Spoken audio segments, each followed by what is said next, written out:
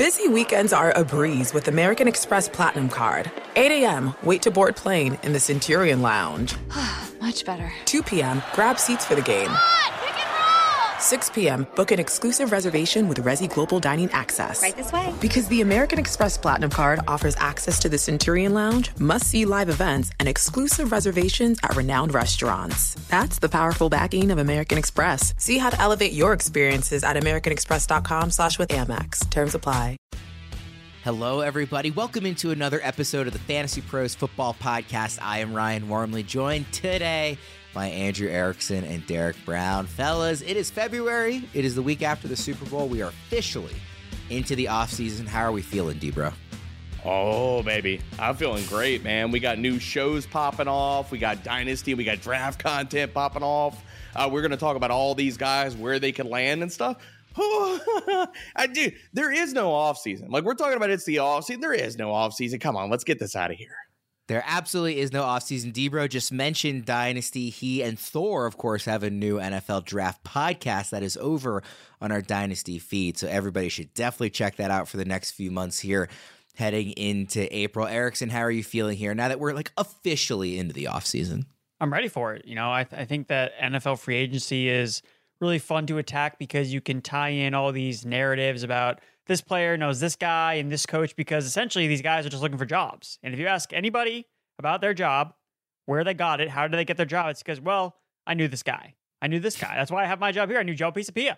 That's why I'm here at Fantasy Pros. That's why I have my job. I knew Andrew Erickson. Yep. So again, it's just like, we look at it as these guys, they're superstars, but at the end of the day, it's their job. So that's how you can kind of connect the dots. And I'm hoping we're going to be able to do some dot connecting with some of these players and teams as we head into the off season. I don't know anybody who loves connecting dots more than you do when it comes to this guy played under this coordinator in this other franchise, so they're going to be a trade target. You are the GOAT of finding those connections. So I have a question on that entire thought process. Erickson, you ever play Connect 4? Big fan of that? No? Yes, no?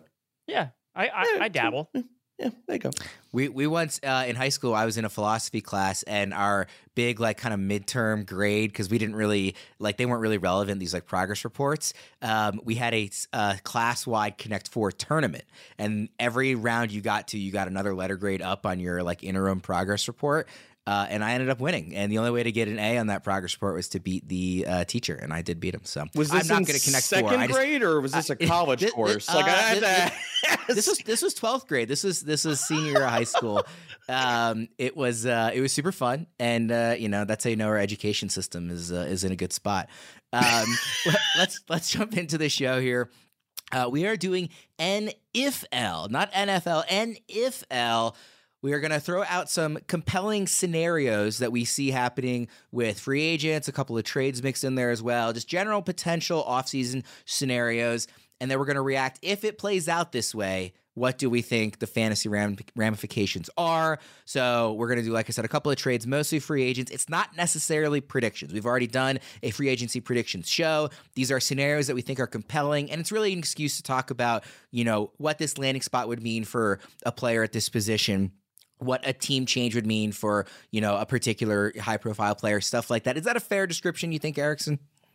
Yeah, I would say so. Again, a lot of stuff is going to changes in the betting markets, so it'll be interesting to see how these teams play out their off seasons. But yeah, we got to try to assume that something's going to happen. We got to talk about it.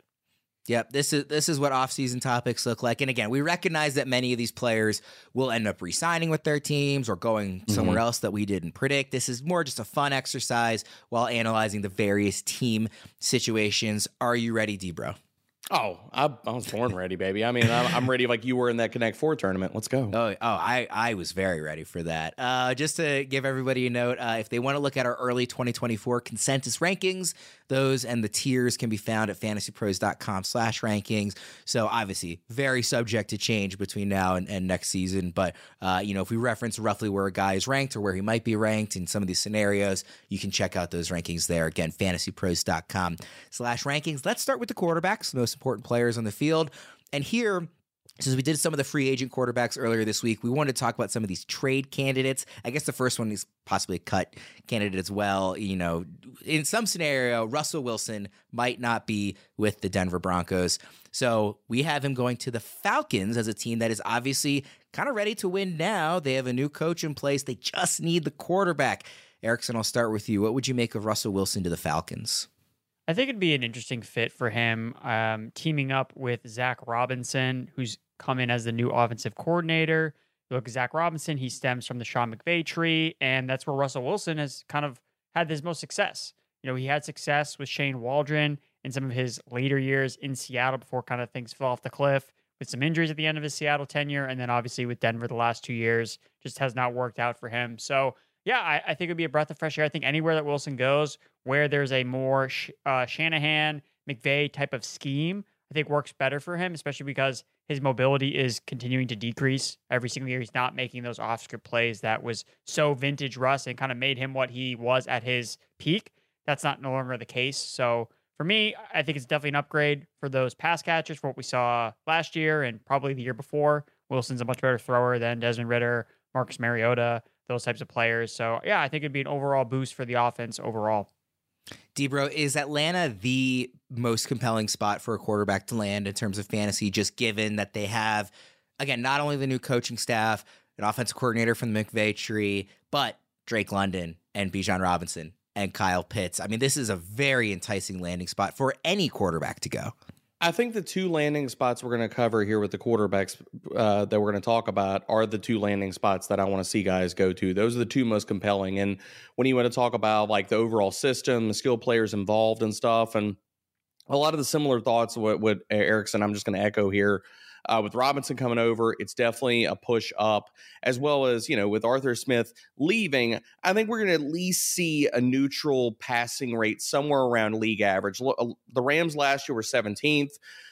Atlanta, I guess everybody probably already knows this, they were bottom 5. They were 31st in neutral passing rate. So if we're talking about the quarterback upgrade plus the scheme changes, it's wheels up for everybody.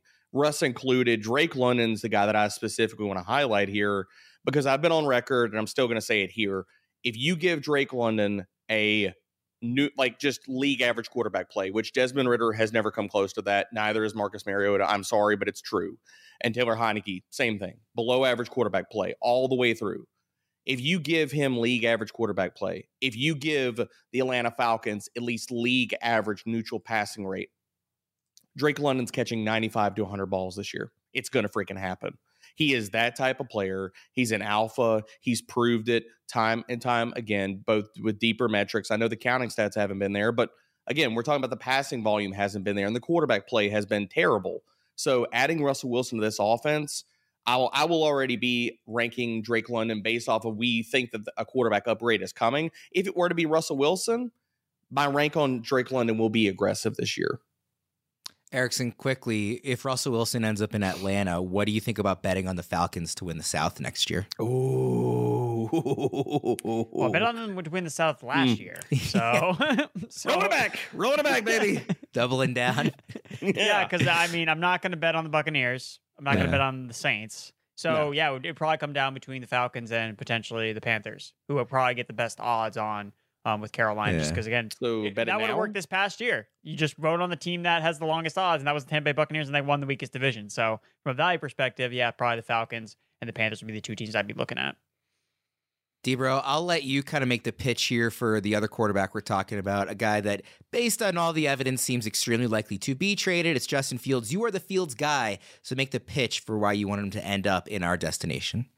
So as much shade as I've given Arthur Smith as a head coach in Atlanta, we could be kind of rewind. Like there are receipts out there where I've given Arthur Smith a lot of love as an offensive coordinator. He's done a lot of smart things. It's just, can he get out of his own way? But a lot of the parts or pieces about how Arthur Smith designs an offense, there's a lot of good things there, especially if you look at play action. And looking at play action rates, last year Desmond Ridder was 3rd in play action dropback rate. You look at Fields, 17th. More play action for a passing attack is never a bad thing. As well as you marry this with Justin Fields, we know the mobility is there. And I've been higher on the passing acumen than a lot of people, because if you look at different parts or pieces of when he's played extremely well, and I'm not a fan of Luke Getsy, but putting him into a competent system, adding more play action for a quarterback that was 15th in yards per attempt difference last year on play action dropbacks versus non-play action dropbacks, it's going to be a perfect hand and glove fit for the type of scheme that Arthur Smith wants to run with all the play action. And plus what we've already seen him do in elevating. No, he didn't elevate Desmond Ridder as a quarterback, but just because, unfortunately, I think that the level of quarterback play, you can only elevate it so much between him and Heineke and Mariota. But we've seen him elevate quarterback play with Ryan Tannehill. So as much as I have been really hard on Arthur Smith as a head coach, I like a lot of the things that he does as an offensive coordinator. We might still be pulling our hair out of, is Pat Freiermuth going to score touchdowns this week? Or, oh, dear Lord, here comes Darnell Washington, 7 touchdowns incoming because of the Jonnu Smith corollary. But for Justin Fields, it'd be great stuff, man. Like right now in my ranks right now, not knowing his future landing spot, I have Justin Fields as my QB 6. And people might say that's aggressive, but how? He's done this over multiple seasons where we've seen top 3, number 1 quarterback overall upside in various weeks. Ranking him as a mid-range QB1 is not aggressive. Erickson, what do you think about that ranking for Fields while we still don't know his landing spot? And subsequently, where do you think you'd be ranking him if he does end up in Pittsburgh? I think I have him higher than Debro does. I think I have him as a quarterback 5, quarterback 4. It's just like comes down to the rushing. And the way that Justin Fields wins is with his legs. Like any team that trades for him is going to use his legs. They'd be stupid not to. Like, why would you trade for this guy when we know his best weapon is legs? And when you trade for him, you don't necessarily need to invest a long-term contract in him. So you're not necessarily worried about, we have to send this guy to a long-term deal. Now we have to protect him. We can't have him run, et cetera. When it's like, look, Josh Allen signed a long-term contract and he's still running because it makes him good. So embrace that. The new team, I think, in this case, the Steelers, would definitely embrace it. They've already talked about, we want to run the football. Okay, so how do you take that ball out of the air? You get a mobile quarterback. And now you got Justin Fields in there. So, look, I think that Debro was accurate about talking about Arthur Smith. You have to remove what he did as a head coach, and you have to isolate what he's done as an offensive coordinator, which is different because he doesn't have to deal with why isn't Bijan playing enough? It's like, that's not my job. Like, I have to I'm calling the plays on offense. So it's up to Mike Tomlin to decide who's playing when. Like, that's his call. So ask the head coach. So it's like one less thing that Smith has to worry about. He can just focus on the offense. We saw him do it in Tennessee with a run-heavy offense, and he unlocked Ryan Tannehill's ceiling as a uber-efficient passer. Ryan Tannehill in 2019 was 2nd in fantasy points per dropback. And even in 2022 with Marcus Mariota, 5th in fantasy points per dropback. So we've already seen Arthur Smith have a very mobile-driven quarterback in Mariota in multiple stints be productive and efficient. So again, I'm not concerned about the passing volume for Pittsburgh. It's probably not going to be a ton, but Fields is going to be able to be efficient. He has good weapons. He's going to use his legs. So last year, Fields was 5th in fantasy points per dropback in an offense that we had a lot of question marks about. So yeah, I would be confident ranking him as a top 5 fantasy quarterback. And there's no way, at least in my opinion, that you're going to have to draft him as a top 5 fantasy quarterback because of the rhetoric, the narrative around Fields. We can't throw out. It's like, well, we play fantasy football. So it's a different game. You have to acknowledge that it matters so much of his rushing. Again, after week 4, he was averaging 22 fantasy points per game. So again, he's going to have a couple of these duds where it's like, for some reason, he just doesn't run in a certain game. But once you get those out of the way and he's running, he's going to be put up fantasy points. Debro, do you just like wake up in the middle of the night in a cold sweat, having a nightmare about him going to the Raiders and being reunited with Luke Getsy? Oh, that's one of the things where I think that there's no chance that happens. I mean, looking at Luke Getsy and that type of marriage, you have to believe as soon as Luke Getsy got in the building and he's like, okay, we're not trading for Fields. Definitely blah, blah, blah. eliminated them from the sweepstakes. Yeah, exactly. I disagree. Really? Why do you think there's going to be a reuniting? Yeah, no. And again, I was, before I kind of dug into it a little bit more, just kind of looking at Fields and his potential landing spots, I kind of thought the same thing. It's like, he must hate Getsy. But like, I was reading an article from before the Week 18 game, and Getsy was glowingly talking about how he believes in Justin Fields. Like, and that's something that I think is really important for a quarterback like Fields, who he needs the offensive coaching staff to buy into him. Like, I need you to believe in me. Like, clearly they obviously had growing pains, but again, it's still a young quarterback. It's a guy that has not been offensive coordinator for that long. So yeah, I know we're talking about him landing to the Steelers here and they're the favorites, but really, I would not be surprised if he does go to the Raiders because Luke Getsy, at least from what I was reading, believes in Justin Fields. And that's something that should not be undersold, that this offensive play caller believes in me as a quarterback and that I can take a development and take another step. And it's also a system he knows, at least.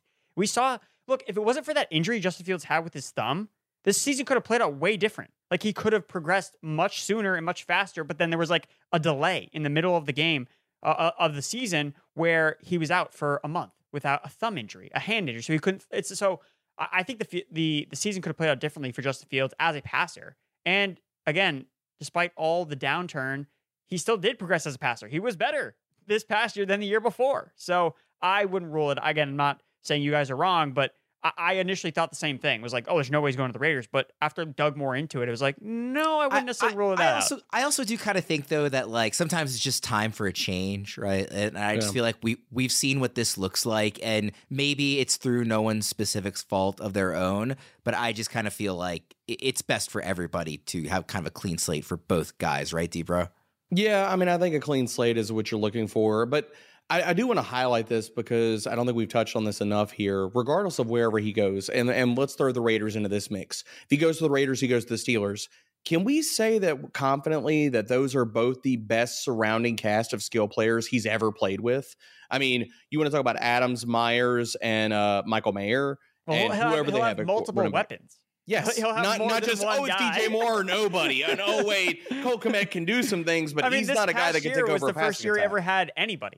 Like, we gave him one guy, and what we I saw, don't think like, there's a highlights. team he could go to that wouldn't be an improvement over what he's had. I mean, Atlanta would be an improvement, Pittsburgh, Vegas. I don't think there is a team that is reasonably looking for a quarterback that wouldn't be Patriots an upgrade. Would be a downgrade. That's true. We're done with quarterbacks. That's true. But I mean, the Patriots adding Marvin Harrison Jr. maybe if they're trading for Fields. Ohio State, baby. We'll see. Get in on the action this season with DraftKings Sportsbook, an official sports betting partner of the NBA. New customers who deposit $5 or more can get a no-sweat bet up to $1,000 back in a bonus bet. The big game tonight is Warriors and Jazz going head-to-head in Utah. The Jazz are getting 1.5. The total is set at 239.5 on DraftKings. However you plan to bet that one, download the DraftKings Sportsbook app now and use code FANTASYPROS. New customers can get a no-sweat bet up to $1,000 if your first bet loses, only on DraftKings Sportsbook with code FANTASYPROS. The crown is yours. Gambling problem? Call 1-800-GAMBLER. Or in West Virginia, visit 1-800-GAMBLER.net. In New York, call 877-8-HOPE-NY or text HOPE-NY 467-369. In Connecticut, help is available for problem gambling. Call 888-789-7777 or visit ccpg.org. Please play responsibly. On behalf of Boot Hill Casino and Resort in Kansas, 21 and over. Age varies by jurisdiction. Void in Ontario. One no-sweat bet per new customer. Issued as one bonus bet based on amount of initial losing bet. Bonus bets expire 168 hours after issuance. See dkng.com/promos for deposit, wagering, and eligibility restrictions, terms, and responsible gaming resources. Guys, let's move to the wide receivers here. We'll start with Mike Evans to the Kansas City Chiefs. This is a connection that we are not the only ones to think about that possibility, given what we've seen from the receivers in Kansas City this season. Of course, it didn't matter with them winning the Super Bowl, but obviously they're going to look to improve that position here in the offseason. And Mike Evans, future Hall of Famer, just consistently excellent every single year in Tampa Bay. Debra, I'll start with you. How big would this be for Mike Evans if he landed up in Kansas City this offseason? I would make sure that I was above consensus, like firmly. Like you could see top 5 upside from Mike Evans, and I don't think that's insane. I mean, we just saw what he did the past season with Baker Mayfield. Now you're going to marry him, and I'll throw this out here. If you look at Patrick Mahomes' deep ball stats through last year, he was pretty bad as a deep ball passer, regardless of whatever you look at, like highly accurate throw rate, CPOE, whatever you want to pull up. He was not a good, and I understand that like some context as far as the downfield weapons for Mahomes, but the deeper metrics that point to it, he was not a good deep ball passer. But if you go back to the 2 seasons prior to that, 9th and 12th and CPOE on targets 20 or more yards down the field. So that's where Mike Evans, we know, makes his money. And as well as giving Patrick Mahomes another legitimate red zone threat. Because right now you got Travis Kelce and then you got Patrick Mahomes pulling a rabbit out of his hat. Like every single time they get inside the 20. When they get inside the 20, if they get Mike Evans, it's either Kelce or it's Mike Evans time, baby. And we could see a season out of Mike Evans where he scores 12 to 15 touchdowns. And I don't think that's insane because he showed no fall off last year. He showed that he has plenty left in the tank. And I had concerns going into not only was the Mayfield stuff, but going into last season, some of his deeper metrics. But it looks like from what we saw between Baker Mayfield and the last season of Tom Brady, some of those numbers might have been tied more to Tom Brady and not any kind of fall off from Mike Evans. So wheels up for me. Yeah, I'm glad you mentioned the red zone stuff. Erickson, I want to pitch this to you, but do you think that adding Mike Evans would hurt Travis Kelce? I guess it's sort of flawed analysis because they're stylistically different, but they're both big bodied and they're both good in the red zone. So if Mike Evans is getting 13 touchdowns, which is what he had last year, I mean, he has 94 touchdowns in his career. Like, he is a guy that is very well used in the red zone, and I assume would be in Kansas City as well. So does that kind of knock Kelce? Does it knock Pacheco maybe not getting as many rushing touchdowns? How does this sort of play out for the rest of the Chiefs that are already there? Yeah, I think that you're accurate with that. I mean, it's going to be all the fantasy points are going to go to Patrick Mahomes' arm and not the running backs and not Travis Kelce, because that's how Travis Kelce has been so dominant. His red zone role has been elite at tight end, at the tight end position. And again, even in a down year, he still had like 8 touchdowns because he's the number 1 red zone target. That's not going to be the case if Mike Evans is a Chief. And it's funny, this kind of just popped in my head, but this whole season for the Chiefs has really reminded me a lot of the 2006 Patriots. Now, that team didn't win the Super Bowl, but it was a team that was very undermanned, made it all the way to the AFC Championship game, should not have made it there, but then they realized, hey, we did not give Brady enough weapons. Like, we should not have made it this far, and the Chiefs are lucky they won the Super Bowl. Like, again, this team was down and out, but every other team just laid an egg when they got the chance to try and play the Chiefs. Like, it just didn't work out. Like, the Chiefs should not have won the Super Bowl this year based on the offensive personnel. Obviously, their defense was elite, and they have Mahomes, but this was a year they shouldn't have expected to win, but they did. So I think that they are going to be aggressively buying receivers, whether it's in the draft or free agency. And Mike Evans, to me, this reminds me of when the Patriots traded for Randy Moss. Like, they were like, no, we're sick of this. We need to go get our guy, the best wide receiver we can find. And Randy Moss was 30 years old. And then what did he do? Went out and caught 23 touchdowns in 2007. So people are talking about three-peats. I'm looking at the Chiefs like, hey, why can't they go undefeated? Like, that should be what they're striving to do. Go an undefeated season where they can three-peat. And how do you do that? You add Mike Evans. And again, maybe we're not talking bold predictions here, but it kind of popped in my head. Like, Mike Evans is kind of looked at as, Hall of very, very good, I think, because you mentioned his consistency. But how many times have we looked at Evans as like, oh, he was the best wide receiver in the NFL this season? I think with Patrick Mahomes, he can cement himself in that conversation with a season where he scores 20, 22, 23 touchdowns, because he can do that attached to a guy like Mahomes. I think he's a Hall of Famer already. I think he's Hall of Famer already. Agreed. No, what I'm saying, but like, what have you ever looked at Mike Evans like he's the best wide receiver in the NFL right now? No, you're right that I don't know that he's ever been the best. Okay, but I don't think he's been number 1. But can we say like he's had multiple seasons and that's in the top 8 to 10? I think in a sport like football, 8 to 10. In a sport like football too, durability and consistency is valuable. I mean, he has 1,000 yards every year. Right, but how many times has he gone over 15? Ask how many times he's been the best receiver in the NFL. I didn't say that. I said how many times would you have said he was at least top 8 to 10? Are we going to say none? Oh, every year, but I want that's Hall of Fame, isn't it? It's the Hall of. I'm not arguing. Yeah, he's going to get in the Hall of Fame. But I'm saying like he doesn't have that marquee season where he's looked at as the best wide receiver in the NFL. And he could do that with Mahomes. That's all I'm saying. 1,500 yards in 2018. I mean, arguably this past season, if you look at receptions and yardage and touchdowns all kind of combined, last season might have been his like second best year, maybe. I mean, 2016. And was he top 5?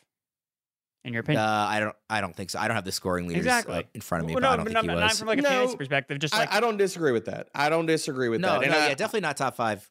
Real life. I'm not dissing Mike Evans. I'm just saying, like, he hasn't had a guy like Mahomes ever. No, that's fair. That's true. That's fair. Well, the one thing I do want to push back before we keep rolling here Brady, though, is I do think that it would help Travis Kelce, because you talked about the down year last year. Kelce only had 5 receiving touchdowns, man. Like, so basically it was they got into the red zone. It was like, oh, we just stopped Travis Kelce, so Mahomes is going to have to do something like magical, or they're going to have to run the ball with Pacheco. So I think if you add Mike Evans to this equation, you're giving the defense another problem to have to solve for. So I think Kelce's touchdown numbers would actually come back up. Quickly, just because I have his stats up and I think it's fun. How many rushing attempts do you think Mike Evans has in his career, D-Bro? Oh, good Lord. 10. He's played 154 games. You think he has 10 rushing attempts? 10. What do you think? I don't think it's much. What do you think, Erickson? 1. He has 10 rushing yards on one attempt. He has only run Let's once. go. I did not know that. Erickson just prices right at me, man. He was like, okay, no, the zero bid. He just the $1. crushed you. For the record, I do think Mike Evans is a Hall of Famer, but I'm just saying, like, he doesn't have, in my opinion, that I don't think you're wrong he's... about him never having been the best receiver in football. Okay. I just don't think that matters. I think he's been that consistent. I agree, I want to mention and double down on the point that you made about Randy Moss. That type of season would be firmly in play for Mike Evans. And I know it sounds like we're getting out of our skis, but like, tell me why. Like that type of season and that punctuation on his career ledger. I would never put fantastic. like the 07 Randy Moss season on anybody, but I think he could have his career best season for sure. Well, Like, I think if you look at the high. guys that have done the consistency when it comes to 1,000 receiving yards, like the record that Evans broke, I'm pretty sure was Randy Moss's or Jerry Rice's. So, Yeah. All right, let's move on to another receiver, a guy who is clearly, in the back nine of his career, well into the back nine. That's Odell Beckham Jr., and we're putting him on the New York Jets. He's going back to New York. Obviously, this would be, teaming up with Aaron Rodgers.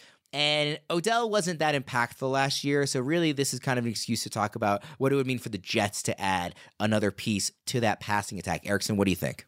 I think it'd be a good depth piece. I mean, they just got no production from anyone else on the field except for Garrett Wilson and from Breece Hall. So again, Aaron Rodgers brought in all of his retread guys and they all did nothing. So it's like, hey, Aaron, like we know that you love Allen Lazard, but we really need to get someone that can actually be more dynamic. And I think that Beckham, I think that even though he did not deliver the contract expectations that the Ravens gave him, he still flashed like a lot of big plays. He had a top 3 average depth of target. He was really more of a deep threat for the Ravens. He was not really used as more as a possession receiver, even though I think that's more of his game, in my opinion. So I think that the Jets could probably use him in a little different way, kind of as a complementary piece to Garrett Wilson. Again, as another red zone weapon. Like he's good in the red zone where he can be more crafty with his route running. And obviously the Jets, that was their biggest issue last year was they could not score any touchdowns. And now that comes back to the quarterback play. But having another weapon like OBJ in New York, I think it'd be a lot of fun. And if you look at OBJ's metrics from last year, he wasn't horrible, like from a per efficiency kind of standpoint, top 30 in PFF grade. Again, he was generating a lot of big plays and he wasn't running a lot of routes. Like a lot of the times he was playing under 50% of the snaps. So again, whether that's because he's a veteran, he can't run all the routes, not so sure. But I think in New York, he could be at least somewhat serviceable. Yeah, I was really surprised that we didn't see him do more in December and January because early in the year, it's like very clear, okay, they're like saving him. They want him to be healthy, later in the season. And then that like late November, early December, he had a couple of games in a row where it was like, okay, like he's not back, but he is like now being used in a way that makes him really fantasy viable. And then it just kind of stopped. And there wasn't, as far as I saw, any sort of like severe injury that was like long-term limiting. He was just kind of like older, I guess. And I don't want to call him washed up or anything because the dude is super talented, but I was surprised we didn't get more Debro later in the season. Oh, same. I mean, if anybody read the primers from the playoffs, I just kept talking about OBJ and how I thought he was, because the coverage matchups and stuff, and it just never came to fruition. But I would honestly love this spot for OBJ if he lands with the Jets. And really, we're going to go back. We're in the Wayback Machine. We're going to go back to yesteryear. OBJ would become James Jones circa 2012. That season, if you go pull back, hop back in the Wayback Machine, and you remember James Jones as being Aaron Rodgers' best friend. He only had 784 receiving yards in that season, but he scored 14 freaking touchdowns. And here's the thing.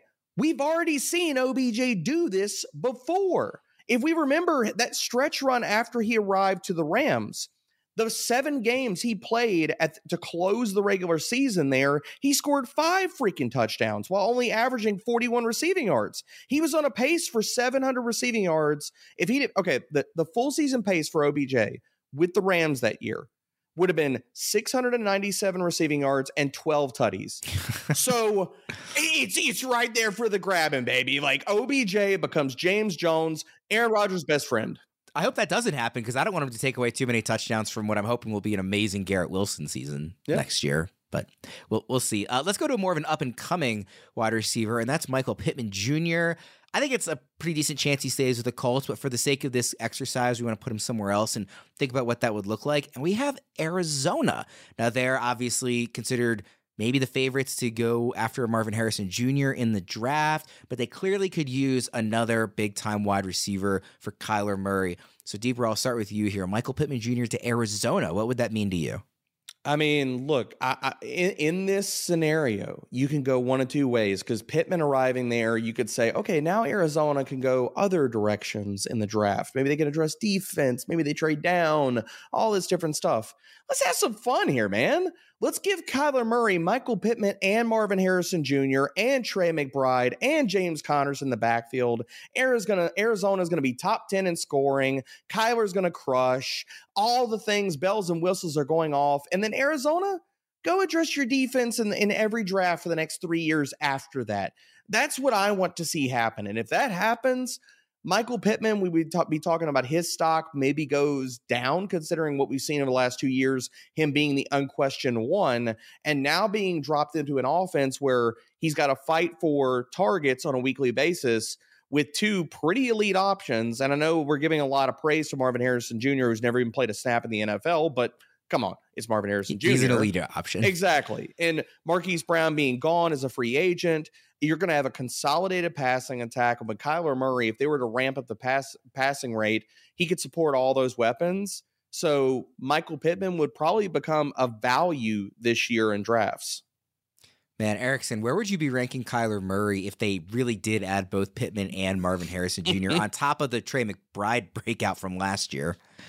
Pretty high. A lot higher than I think that he is in consensus and kind of how he's viewed. When I did my early kind of quarterback rankings, Kyler Murray was someone I called out as yeah, I'm going to be in on this guy because he was productive. Like the first game he came back, okay, he's probably going to be slow. He's immediately running around. I'm like, oh, he's healthy. He's fine. He's good to go. So you're layering on, okay, he actually has weapons and he's not playing in this gimmicky air raid Cliff Kingsbury offense and he is running. So all those three things, this is a elite fantasy quarterback. He's had seasons where he's scored over 22 fantasy points per game. We harp on, or we get stuck on these pocket passers that can never crest that 20 point per game average. And it's you're never going to get anywhere with these guys. They're all the same. If you're not going over 20 points, then just get a waiver wire guy. You can find whoever is the cheapest of those options. But once you crest over that 20 point threshold, now you're cooking with gas, and that's going to be Kyler Murray, just given if he adds weapons in free agency through the draft. I mean, right now is the time to buy low on Kyler Murray in any format, whether it's dynasty, best ball, whatever you're doing. He's undervalued because it's just going to get better for him. Speaking of the Cardinals, we have Marquise Brown leaving and going to Denver. Erickson, I'll start with you here. What would you make of that setup for him? Not thrilled about it. I don't really know what to think of Marquise Brown because he was set up really well last year. Again, obviously he didn't have Kyler Murray to start the year, but Kyler Murray came back and Marquise Brown disappeared. He was worse when Kyler Murray came back and then he got hurt. He's been hurt the last 2 seasons. So what are we looking at? What's his body of work? He's been a vertical speed receiver that stretches the field, but has been inconsistent, never really been a true number one. And now he's he's going to a Denver Broncos team that has a bunch of other receivers that we have question marks about too. It's oh, Jerry Jeudy, he's never going to do anything. He's never going to live up to the Alabama pedigree. And then Courtland Sutton, if he got to all the touchdowns again, well, then Marquise Brown, you're out of luck. So again, the fact that he had such a high opportunity last year, 1,200 air yards, 25% target share, nearly a 40% air yard share, was top 20 in weighted opportunity, and he was horrible. He got all the opportunity in the world last year. Again, the quarterback play wasn't great, but even when Kyler Murray came back, he was still bad. So I think that he's probably going to be discounted enough this year where wherever team he goes to, specifically in this case, Denver, he's probably just worth taking a flyer on because of his entire body of work. He's not going to be a wide receiver 5, but that's probably where he's going to be ranked. And when I look at my rankings, that's where he is. He's in the 40s, 50s, because I can't rank him super high just based on the last 2 years that we've seen from him. Deeper, what do you think about Hollywood Brown potentially to Denver? So I'll play. This scenario plays out a little bit differently in my mind's eye than what Erickson kind of laid out. I think we have to talk about, first of all, this would be the coffin nail for Marvin Mims, who didn't show everything we wanted to see in his rookie season. You add a guy like Marquise Brown, and this is assuming that in this scenario they would keep Courtland Sutton, because the other side of this is Courtland Sutton is not a free agent until 2026, but they could cut him right now and save roughly $10 million against the cap.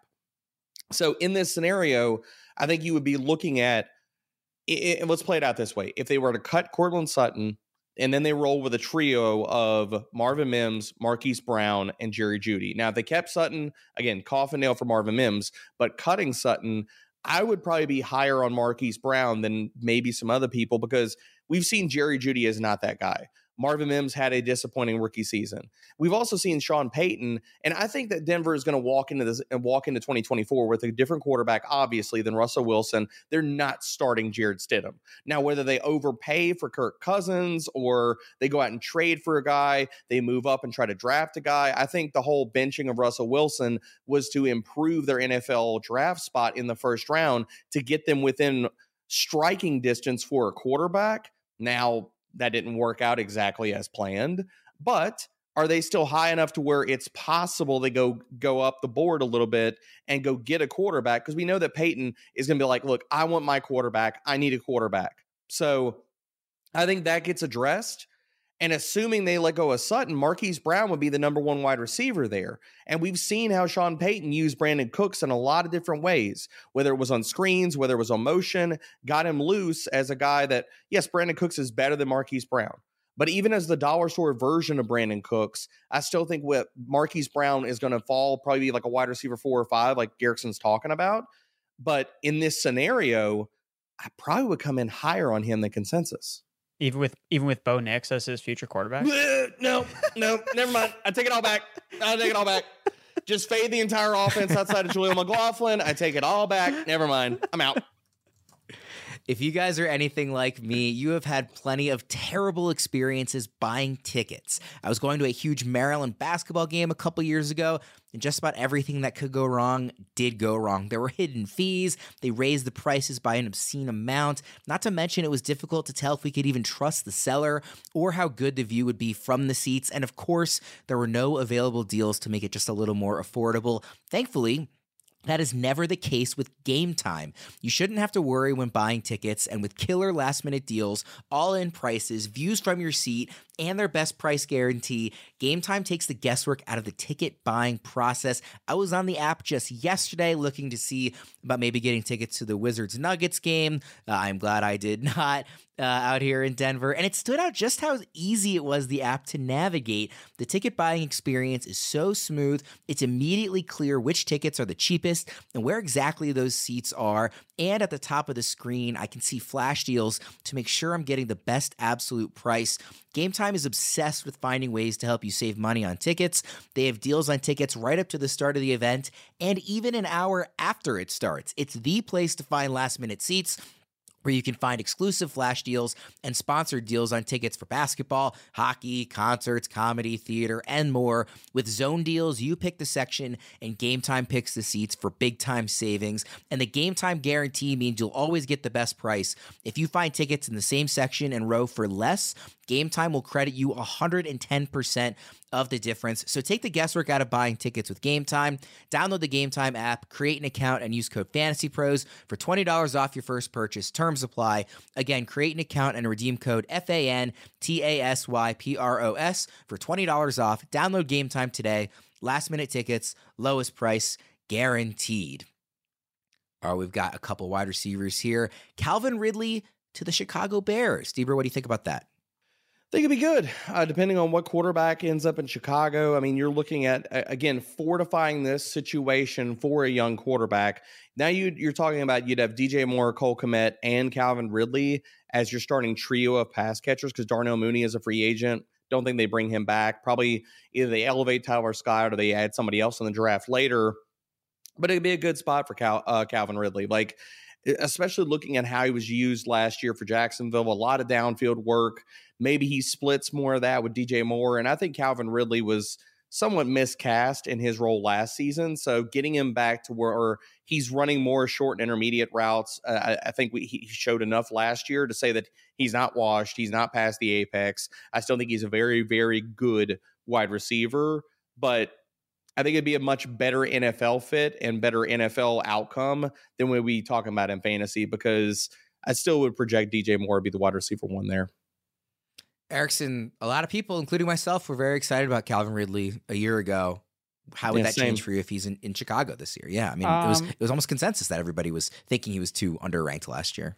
and then it Well, didn't he happen. was overranked. Yeah, And I it was did not play out that way. Yeah, because we put expectations on a guy who hadn't played in like 2 years. It's like, oh, wow, of course he's going to come out rusty. And again, after week 1, that's exactly what happened. But I would downgrade him. I want to see him back in Jacksonville. I think that he had an elite opportunity and it just didn't come together. But he's the simple case of we may have just been a year early on Calvin Ridley. I really think that's the case in if he stays in Jacksonville. But in this case, yeah, I don't want to see him necessarily go to Chicago for fantasy. He would be the number 2 behind DJ Moore pretty clearly. And I mean, in Ridley's career, like when he was the number 2 besides Julio Jones, like he hasn't really ever stepped up necessarily when he's had elite target competition. Even this past year, like Christian Kirk was basically neck and neck with him in target share. And then Evan Ingram was the guy that was eating up all the targets, especially underneath. So I think for Ridley, yes, better real life fit for the Chicago Bears and whoever their quarterback is. So you drop Caleb Williams into that offense with Ridley, DJ Moore, Cole Kmet, and like you're feeling really good about a rookie quarterback with his talent. But for Ridley as a fantasy asset, I think that he'll just kind of maintain his boom or bust mantra where he's going to have massive games, but then it's going to be accompanied by a lot of really, really down games. You think he'd still be like what, a wide receiver 3 for you, Erickson? Yeah, he's in he Chicago. would basically be the same guy that we're going to talk about next. Yeah. I'm glad quickly before I move to the next guy that you mentioned, kind of what it would look like for the quarterback being dropped in there, because I mean, like DJ Moore, Calvin Ridley, Cole Kmet, like you said, maybe they even add another receiver with the 9th pick, possibly. Like that's about as compelling of a situation as you could be dropped in for a team that's picking number 1 overall. Obviously, they've earned that through a trade, Fields but still, stays. Yeah, or Fields were to stay, which yeah. I think is unlikely. But let's go to that other wide receiver that you mentioned, Gabe Davis, to the Jacksonville Jaguars. Something of a Calvin Ridley replacement here in our theoretical scenario. It's hard to imagine many quarterbacks, obviously, being a better fit for a guy like Davis in terms of the deep passing than Josh Allen, given his arm. Trevor Lawrence, obviously very talented. Debro, Gabe Davis to Jacksonville Jaguars. Would we be back in on Davis at all?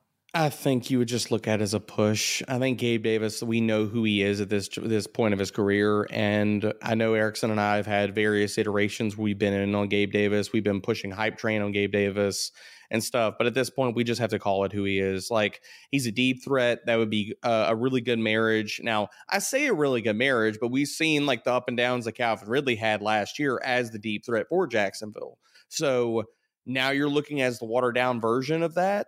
So I think Gabe Davis would be a wide receiver 4 or 5, and we're probably just going to see a push because, Lawrence is a very good deep ball thrower in his own right. Last year, he was 12th in deep ball completion rate. So for me, this would be a push, if not a slight downgrade, going from Josh Allen's deep ball to Trevor Lawrence's deep ball, and just the overall complexity of that Jacksonville offense and how they're going to build it.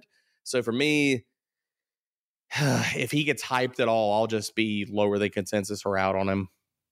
Erickson, Gabe Davis in Jacksonville. What do you think? Well, I don't think he's going to get hyped. There's no way after Gabe Davis went like 4 straight games without a catch that he's going to get hyped going to the Jacksonville Jaguars. Yeah, it's just going to be the same thing. He's going to be a boomer bust guy. It's really going to come down to price. Like that is always going to be the question with Gabe Davis. Because if he's cheap enough, it's like, well, it's worth it because we know he's going to have these big spike weeks because that's his game. Like that's his mantra. And we saw that with Calvin Ridley. Like Calvin Ridley was equally as frustrating to own last year as Gabe Davis was. It was kind of like the Spider-Man meme where Ridley, yes, was getting more opportunity, but again, it was super boomer bust. Just I remember like comparing the two. I was like, Calvin Ridley is Gabe Davis of the Jacksonville Jaguars. Now you have Gabe Davis landing in Jacksonville. And I actually think that if they do not retain Calvin Ridley, that this is a realistic outcome. You look at the coaching staff. Again, I'm connecting the dots here, people. Looking at the Jacksonville Jaguars coaching staff, wide receiver coach Chad Hall was with Buffalo as their wide receiver coach for Davis's first 3 seasons in the NFL. So there's a connection there. And I do think it's interesting that Jacksonville is one of these teams that they take other teams' wide receivers that are kind of like underused in different roles. Like they expanded Christian Kirk's role and he was really productive. Zay Jones, another guy that flashed with the Raiders and then they brought him into Jacksonville and everyone's like, oh, like why are they signing all these like slot receivers? And then he had a bigger role and was really productive. So didn't really work out with Ridley. So yeah, if Gabe Davis was cheap enough, there should be a price where you're like, all right, I can draft Gabe Davis. But if he's going in like, where he was last year or even like 2 years ago where it was like 5th, 6th round, like count me out of that. But I think he will be cheap enough to at least dabble in as like their wide receiver 5. I want to add one more thing here before we move on. Just thinking through this entire exercise, I would be higher on Christian Kirk because looking at Gabe Davis, he doesn't have the target drawing ability that Calvin Ridley did last year. So I think this would be a quiet bump for Christian Kirk in his ability to earn an even higher target share in 2024. Let's move to the running backs here. We're talking about Derrick Henry to the Baltimore Ravens. This is a matchup that some people thought about perhaps at the trade deadline this last year. There were some rumors that there was maybe even a deal in place and that the Titans ownership kind of squashed it at the last second. But King Henry joining that backfield, I think Gus Edwards is probably gone unless they bring him back on a really cheap deal. But, Derrick Henry and Lamar in the backfield together, obviously super, super enticing. Debra, what would you think about Derrick Henry in Charm City? I would be all in. I'd be all in on Derrick Henry. And because this is the thing, the first thing that people want to talk about with Derrick Henry is they're going to talk about his age. They're going to talk about, is he washed up? Is he not? Like that whole entire thing. He is built different. He's shown us that he is built different. And those type of running backs, and we get fewer and fewer of them that are true unicorns at the position that are really outliers. Derrick Henry is one of those guys. He did not slow down last year. If you want to talk to me about, the age and stuff and the mileage and stuff, show me where outside of the counting stats that Derrick Henry slowed down last year. We're still talking about a running back that amongst all running backs with at least 50 carries was 9th in explosive run rate, 11th in yards after contact per attempt. And you're talking about the marriage with the Ravens offense that was 5th in gap run concept rate last year. Derrick Henry's success rate on gap runs was 5.7% higher than on zone runs. So get the big man going downhill, and he's still got the juice to break tackles and stiff arm guys into the grave. Yeah, I would love Derrick Henry in this. Yeah, interestingly, the previous 4 seasons prior to last year, he had 15 fumbles and 0 last year. I'm not saying that that's necessarily indicative of anything, but that seemed to be like a real improvement of what we saw out of him last year. The year before, 1,500 rushing yards. He had almost 350 carries in 2022. Last year, he just had 280, so of course he was down at about 1,100 rushing yards, but still over a dozen touchdowns both years on the ground. Erickson, I know you talked about this a bit earlier in the week, but just to give a chance for those who didn't see that show and are listening to this one, Derrick Henry in Baltimore, pretty fun, right? I mean, anything to get the Heisman backfield back under center. Like that's what we need at Baltimore. We had it with Mark Ingram and Lamar Jackson. Like we got to bring it back. So Derrick Henry is the easiest way for them to do so. It's funny, like because the Debra mentioned this at the top. Like when you talk about Derrick Henry, it's like the first thing people are gonna bring up. Oh, he's like 30, right? He was also second in the NFL in rushing yards last season. Like people look at him like, yes, like from his standards, right? He's on a decline. But when you just compare him to like every other running back, it's like, oh yeah, this guy's still like a top 10 running back. So like that's something to keep in mind. It's like, yeah, maybe he's not the Derrick Henry of old, but he's still better than a lot of other running backs in the NFL. Like the running back is a dying position, and Derrick Henry, even in this form, is still a top 10 guy in my estimates. So I love it to Baltimore, and I haven't been on Derrick Henry the last couple of years just because of his price in fantasy. And I think even in Baltimore, like people will find ways to pick holes, especially the fact that first thing that comes to mind is like, oh, he's 30 years old. I'm going to buy the discount. And he won't catch passes. And what if other guys work in? And exactly. I'd be like, I don't care because he's going to be an RB2 in drafts. And I'm like, oh, let's go wide receiver heavy early and then give me Derrick Henry as my hero RB. Gus Edwards didn't catch passes. He was so first of all, Derrick Henry has had his 2 best receiving years of his career the last 2 years. They're not great, obviously, relative to a lot of running backs out there, but maybe like as he's gotten older, been a little, able to work in more in that area. But more importantly, we just saw what a guy of that style of runner can be in Gus Edwards in Baltimore. And the dude scored like a dozen touchdowns. And that's, no offense, but that's a guy at Gus Edwards level. Imagine Derrick Henry in that same role. And the Ravens want to run the ball. It might be in the draft. It might be in free agency. It might be via trade. I don't know. They are going to add a starting running back this season. I will be shocked if they don't. And Derrick Henry is as good of a fit as you could possibly have there. I mean, I can't imagine. I mean, outside of maybe like Josh Jacobs, I can't imagine a running back on the market that I'd rather see in Baltimore than Derrick Henry, right? Is there anybody you can think of, Debra? No, right? No, yeah. I want King Henry. King Henry to be a Raven. Yeah. I want to see him in the purple and black. I need this in my life, guys. I need this. The only thing that I think would be potentially cooler would be King Henry in a Texans jersey. Okay. As he goes against... After he's ruined them for years. I think that'd be kind of cool. Derrick Henry does have a lot of tread on his tires. If you need new tires for your car, Discount Tire is your go-to. They have exceptional service, and you get a 30% shorter average wait time when you buy and book online at discounttire.com. They have this really cool feature called Treadwell, which is an online tire buying guide that gives you transparency on tire performance, as well as personalized recommendations based on your location and driving habits. Discount Tire is also the largest independent tire retailer in the country, so it has the biggest selection of tires and wheels. And here's a pro tip from the experts at Discount Tire. You can prevent wear and boost gas mileage by keeping your tires properly inflated. Tire pressure supports the weight of your vehicle and is important to check for safety. So if it's been over a month since you last checked your tire pressure, stop by one of their local stores for a free tire safety and air pressure check. Discount Tire, let's get you taken care of. Witness the dawning of a new era in automotive luxury with a reveal unlike any other as Infiniti presents a new chapter in luxury, the premiere of the all-new 2025 Infiniti QX80. Join us March 20th live from the Edge at Hudson Yards in New York City, featuring an unforgettable performance by Grammy and Academy Award-winning singer, songwriter, and composer Jon Batiste. The all-new Infiniti QX80 is unlike any luxury SUV you've ever seen. Smart enough to anticipate your needs, even before you do. Every line, curve, and detail was thoughtfully crafted, so everything for every passenger feels just right. Don't miss it. Mark your calendars and be the first to see it March 20th at 7 p.m. Eastern, only on iHeartRadio's YouTube channel. Save the date at new-QX80.com. 2025 QX80 coming this summer. eBay Motors is here for the ride. Right now, I want to take some time to celebrate our everyday champions, our cars. Thanks to eBay Motors, we're keeping our rides running as smoothly as our fantasy teams. Our cars are more than just vehicles. They're partners in our daily hustle. They're there for the early morning commutes, the weekend getaways, and every crucial errand in between. Remember those times your car was the MVP, getting you to that important meeting or helping you make a last-minute pickup? Just like the right player in fantasy football, the right car makes all the difference in our daily game of life. The dependability a car provides is one of the cornerstones of our daily lives, which is why it's so important to maintain our vehicles the way we maintain our fantasy teams. Just like a well-managed fantasy team, maintaining your car requires strategy and foresight. It's all about knowing when to make those crucial upgrades or timely repairs. Ever experienced the triumph of a DIY fix on your car?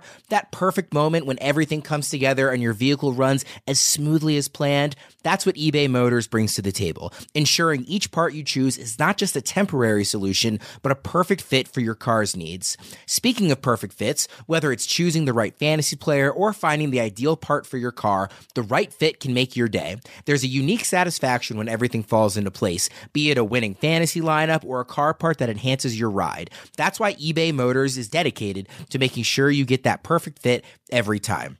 With over 122 million parts for your number one ride or die, you can make sure your ride stays running smoothly. Brake kits, LED headlights, roof rack, bumpers, whatever your baby needs, eBay Motors has it. And with eBay Guaranteed Fit, it's guaranteed to fit your ride the first time, every time, or your money back. Plus, at these prices, you're burning rubber, not cash. Keep your ride or die alive at ebaymotors.com. Eligible items only. Exclusions apply. Does sleeping hot keep you up at night? Meet the Leesa Chill Collection. These cooling mattresses work like magic with a cool-to-the-touch cover, zoned springs, and comfy foam layers. Say goodbye to restless nights and wake up refreshed. Leesa's Chill mattresses beat the heat with ultra-cool covers that whisk away heat, so you always sleep just right. These hybrids blend up to 1,032 breathable springs and plush foams for the ultimate cooling and comfort. And the Chill Collection doesn't just feel great, it looks great too, with thoughtful design and pillowy quilt tops. No matter your budget, Leesa has a Chill mattress for you. For a limited time, save up to $460 on Chill mattresses and get 2 free pillows. iHeart listeners can save an extra $50 off by visiting leesa.com/iHeart. That's LEESA.com/iHeart. With Leesa, your purchase has purpose. Every year, Leesa donates thousands of mattresses to those in need. Exclusions apply. See leesa.com for more details. Let's move to the next running back here, Saquon Barkley to the Cincinnati Bengals, who do still have Joe Mixon as of right now. Erickson, what would Saquon and Cincy mean to you? Means they're all in. I think that the Bengals really fell short of expectations this year because of injuries. And I think that had they been healthy, they would have given the Chiefs a run for their money in the AFC, alongside with Baltimore. But unfortunately, they did not stay healthy. All their guys were hurt. And I think Saquon Barkley is just an indication like, hey, like we feel like we can win now. So getting a 3-down running back, upgrade from Joe Mixon, I think that Saquon would be a fantasy RB1. And again, like his supporting cast has just been so bad. Like for every single year, it seems like with the Giants, I think that you could unlock a ceiling with him that we haven't seen really since potentially his rookie year when he was catching passes out of the backfield left and right. And I think that we've seen with Mixon, what he's done in the passing game. I know as a talent, Barkley's a more talented running back than Joe Mixon, even if he hasn't always shown it. I think that we could see a ceiling outcome for Saquon Barkley if he ends up on the Bengals as a 3-down running back. Yeah, if he's getting this backfield, that's really exciting for any running back, really, just given the other talent in the offense. But Saquon especially feels like he could very easily take advantage of an offense like this, right, D-Bro?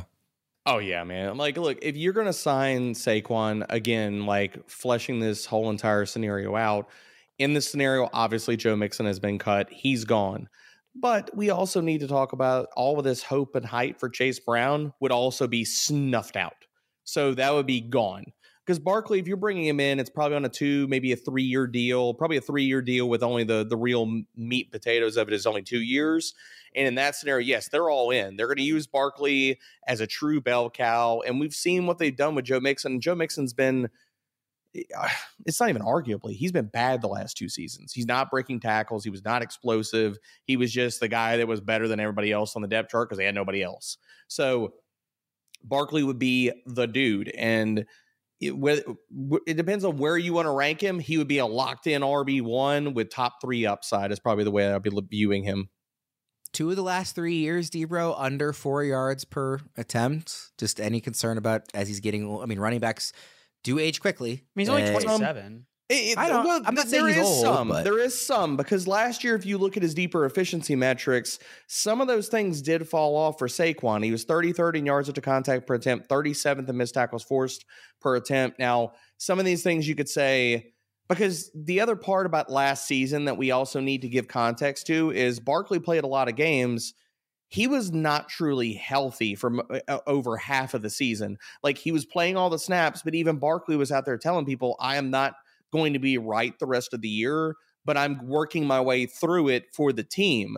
So a truly healthy Saquon Barkley, I think he's got enough tread left where those metrics bounce back. Maybe he's not top 10, top 12 in tackle breaking metrics, but seeing him bounce back where he's in the low 20s and considering that the offensive line's probably a little bit better and the offensive complexion, especially scoring opportunities, is going to be way better, I'd still be high on Barkley. Yeah, the improved offense would mitigate whatever sort of another year of aging. I think it's a big deal to like not go into the game being like, I'm the only chance our team has of scoring. Yeah. Like that was his mindset going into every single game. It was like, if I don't score on this play, then we're never going to score. And I think that wears on a player where on the Cincinnati Bengals, you're like, I just go out and ball because I know we're going to move the ball no matter what. Well, and then he's pressing. He's trying to take every carry for a home run because he's like, well, if I don't do it, who's doing it? Tommy DeVito. I mean, it's a good story, but all right, let's go to Josh Jacobs, who we mentioned briefly earlier, to the Texans. Really, I mean, such a fun up and coming offense. Terrible running game last year, but obviously CJ Stroud going into year 2. We saw what the receivers can be, particularly when healthy, with Tank Dell coming back, missing kind of that running back piece. I mean, there's stuff to like to a degree about like Dameon Pierce and Devin Singletary, but they're not it. They're not like this bell cow going to really drive the offense on the ground. Josh Jacobs can be that. We have seen him be that before. Took a step back last year relative to what he had been the year before, but he's still relatively young, obviously super talented. D-Bro, Josh Jacobs in Houston, how excited would you be? I wouldn't be. I'd be out. You wouldn't be. I wouldn't be. I love CJ Stroud, but I think Josh Jacobs, I think that year of the heavy, insane usage, I think he's cooked, man. I think that you're looking at a DeMarco Murray kind of guy and not like maybe, okay, so in saying that, people are like, well, you're making the case that he has, the second breath of life. I just don't see that we see that out of Josh Jacobs. Like last year, among 68 qualifying running backs, tell me if any of these numbers get you excited, guys. He was 50th in missed tackles forced per attempt, 60th in yards after contact per attempt. He was 54th in explosive run rate. And we could say, oh, it was the offensive line. It was a situation. Zamir White didn't have any problems breaking tackles behind the same exact offensive line and looking better than Jacobs did the entire part of the season in the cup of coffee he got as a starter. So I'm out on Jacobs. For me, I would fade him in my ranks. Give me last round Dameon Pierce, because he's a guy that if you want to talk about where people ended up last year, Dameon Pierce had a very, very tough season, but Dameon Pierce was also still 9th in missed tackles forced per attempt. The offensive line played terrible, and then he came back and Devin Singletary had the job and didn't let go of it. So I'd be out on Jacobs and on Pierce. Well, I think I'd be a little more willing to at least give him a chance after the down year last year. I mean, I understand the metrics were pretty bad, but this would be a pretty significant upgrade in offense. And it's an offensive coordinator that we have seen will stick to the run even if it's not working. So I think he would get at least similar volume to what we had seen previously in, with the Raiders prior to last season. Erickson, what do you think about the fit? I like it. So I disagree with D-Bro because the Jacobs season, yeah, he was bad last year, but that looks like an outlier compared to the rest of his career. Like that last year was his worst season, but every other season he's been a top 24 running back every single year. So why are we now, oh, well, he had one bad year. He's 26. He's probably washed. Like he's not. He could 30. be. Yeah. And people were saying this about Joe Mixon too. He had one bad year and then was like, oh, he sucks. And then what did he do the next couple of years? He was fine because he was playing in a good Joe Mixon got all the opportunity. And yes, in that ilk, he could. He could. Jacobs would get all the opportunity in Houston if they were signing. He could. So it's not hard to paint a picture of him getting double-digit touchdowns in this offense, especially anticipating like a second-year leap from what was already an exceptional first season from Stroud. Our sample size is just larger with Jacobs being productive. Like I faded him last year because he was coming off. You fade the guy that leads the NFL in touches the next year, but then after that, like you have to reset it because it's like, oh, now he's not coming off a season where he had 350 touches. Like that's not the case. He also just turned 26 4 days ago, so he will be 26 for the full season. For whatever that's worth. He's got a 3-down skill set. He can catch passes, and we've seen what a Christian McCaffrey level-esque player can do in the 49ers offense, what we saw with Kyle Shanahan. And Jacobs can handle that kind of workload, which he's done basically every single year of his career, except for last year. Let's go to the next running back here because we've got to move a little quicker at the end of the show. Tony Pollard to the Eagles. Obviously staying within the division in this scenario, going to a bitter rival of the Cowboys. Pollard is a guy that Erickson was tweeting about earlier this week as some very intriguing stats about why he might be very interesting going into next season. Is he even more so interesting to you, Erickson, if he's in Philly? Yeah, I mean, I think that the fit there with Kellen Moore is good. You know, a player that, or a coach that knows Tony Pollard, knows his strengths and his weaknesses, and was obviously highlighted when Tony Pollard was great and excellent and efficient in 2022. Took a step back last year, but the stat that I kind of pulled on Twitter this past week was, since week 11, basically when Tony Pollard came out and said, hey, like I finally feel back from my broken leg injury, he was PFF's highest graded rusher from week 11 onward in the entire NFL. That was Tony Pollard. So I think that we're going to get, wherever Pollard ends up, we're going to get a more efficient running back than we had seen last year. And I think that he's just the perfect, we were, again, 1 year too early on him. I think he's the perfect buy low opportunity guy, and any coaching staff is going to put him into a position to succeed, whether it's with Kellen Moore. Now, the question marks are obviously with the touchdowns and the tush push. Like, that's obviously plays a role because Pollard couldn't score touchdowns. So that's the one thing that you have to flag as a potential, it's a red flag, essentially, for any running back that lands in Philadelphia, which is obviously what hurt DeAndre Swift this past season. But DeAndre Swift put up career highs across the board in terms of rushing production. So you're still going to get, I think, an uber productive Pollard in Philadelphia, just a matter of the touchdowns again. But again, he'll be much cheaper than a fringe first round pick in 2024. Debra, remind me where you had Pollard ranked at running backs going into last season. Here we go. I just can't remember. Here we go. I had him at RB1 overall. The process was right.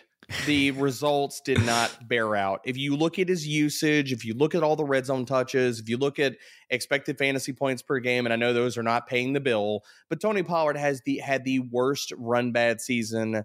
And did we not give enough credit to, coming back from tightrope? Yes. So I'll own that part of it. But the rest of the process about him getting the role and keeping the role and producing in the role, and as far as the volume and the opportunities, was exactly right. Now, did he do anything as far as tackle breaking? No, because coming back from the tightrope was a big deal, and he wasn't right, like Erickson talked about. But week 11 through 18, after he declared himself right, he was 21st in explosive run rate, 15th in yards after contact per attempt amongst 44 qualifying running backs. So if you're looking at another year off of that procedure and he really gets back to being Tony Pollard, he's going to be ranked, if this were to come to fruition, he would be ranked as a low-end RB2, high-end RB3, I think. And Swift last year was RB24 in fantasy points per game. Even with all of the Jalen Hurts stealing goal line touches, and if you compare them, I'm sorry, Tony Pollard is still, even at this iteration of his career, he is still a better player than DeAndre Swift. People can push back on that. I don't really care. It's a fact. Because his efficiency and his tackle breaking, and if that comes back, he is better than DeAndre Swift. So airdropping me into this situation, if the efficiency and the tackle breaking goes back to being even closer to 2022 than last season, yeah, Tony Pollard would crush his ADP. Let's get to one last running back here. Austin Eckler to the Commanders. And an interesting one that I really like given the recent coaching additions to Washington's staff. Debra, I'll start with you here. Eckler in Washington. Would you be excited there? I'm not going to steal Erickson's thunder. I'm going to let him connect the dots, okay? Because that's what he does, so I'm going to let him do it.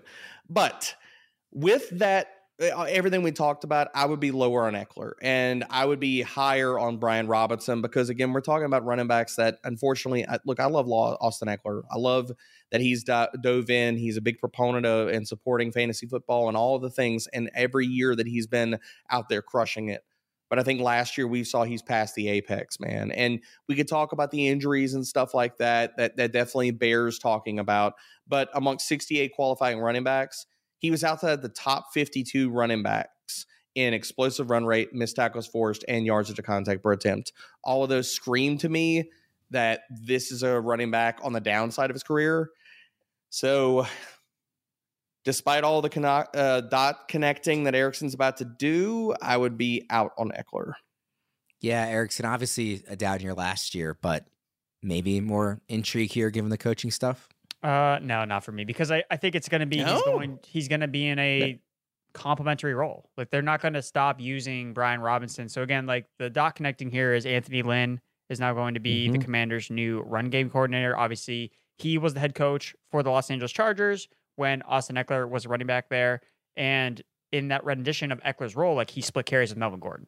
So again, it's a situation where Eckler is going to do what's best for himself, but that may not be, I want to put up the best numbers wherever I end up going in free agency. I want to go where I feel comfortable with the coaching staff.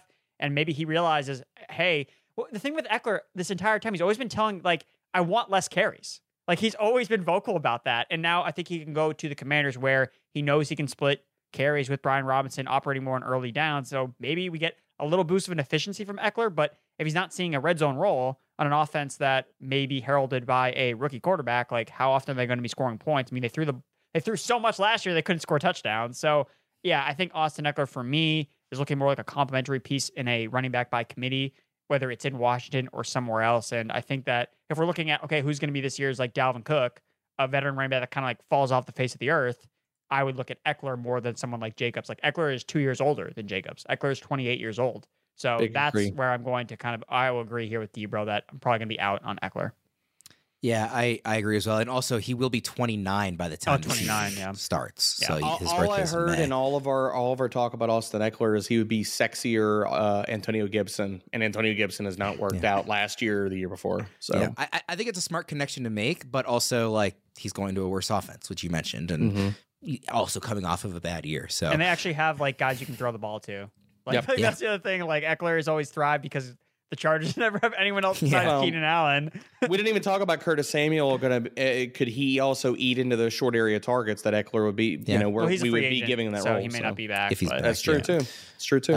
Before we wrap up with the tight ends, why not get a head start on the 2024 season with our Best Ball Draft Kit at fantasypros.com/bestball. It's your go-to resource for best ball rankings, draft strategies, rookie scouting reports, and so much more. Again, that's fantasypros.com/bestball.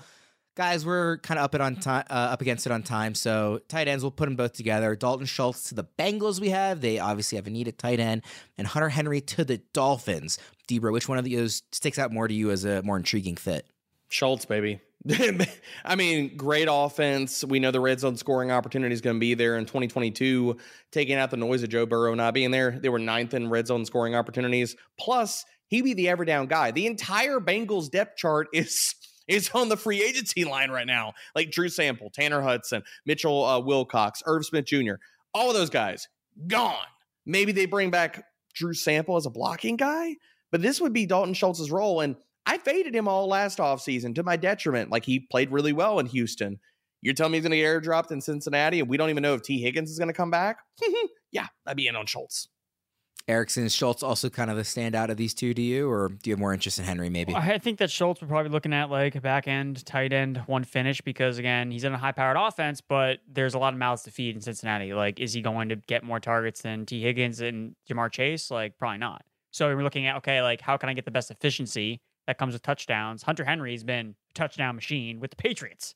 He's been a touchdown machine, repeat, with the Patriots offense the last 3 years. Could he do that again if we sent him to Miami and he was the third option and then offense? Because Raheem Mostert's not going to score 21 touchdowns again. That's fair. So we know that Miami's going to score a lot of points, especially when they face bad teams. And Hunter Henry could be that guy in the red zone. Again, when Mike Gesicki was still there, he had big weeks because he scored touchdowns. Mm-hmm. And Hunter Henry, that's what he's best at as a red zone weapon. So again, I don't think that either of these guys would necessarily be like, oh, like he's going to break fantasy football. But if you're playing the odds, I need to find touchdowns to get tight end production if the targets are not going to necessarily be there from a vast amount, because neither of these guys are going to be the number one or even number two on these respective offenses. So you need touchdown production. I think Henry can definitely carve out a big red zone role in Miami's offense, who doesn't really have a lot of depth behind Waddle and Tyreek Hill. Well, and we've seen too, like Mike McDaniel comes from an offensive scheme tree that uses the tight end. They just really haven't had that tight end option in Miami yet, but it's not like his scheme can't use one and is wide receiver heavy for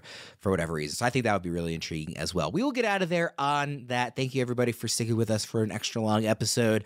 Again, where it's just a fun exercise, right? We're not making these predictions, but just kind of how this would play out, landing spot evaluation, all that fun stuff. For Erickson and Debro, I am Ryan Wormley. Everybody, thanks for tuning in, and we'll see you again next time. Thanks for listening to the Fantasy Pros Fantasy Football Podcast. If you love the show, the best free way to support us is by leaving a positive review on Apple Podcasts at fantasypros.com/review or on Spotify.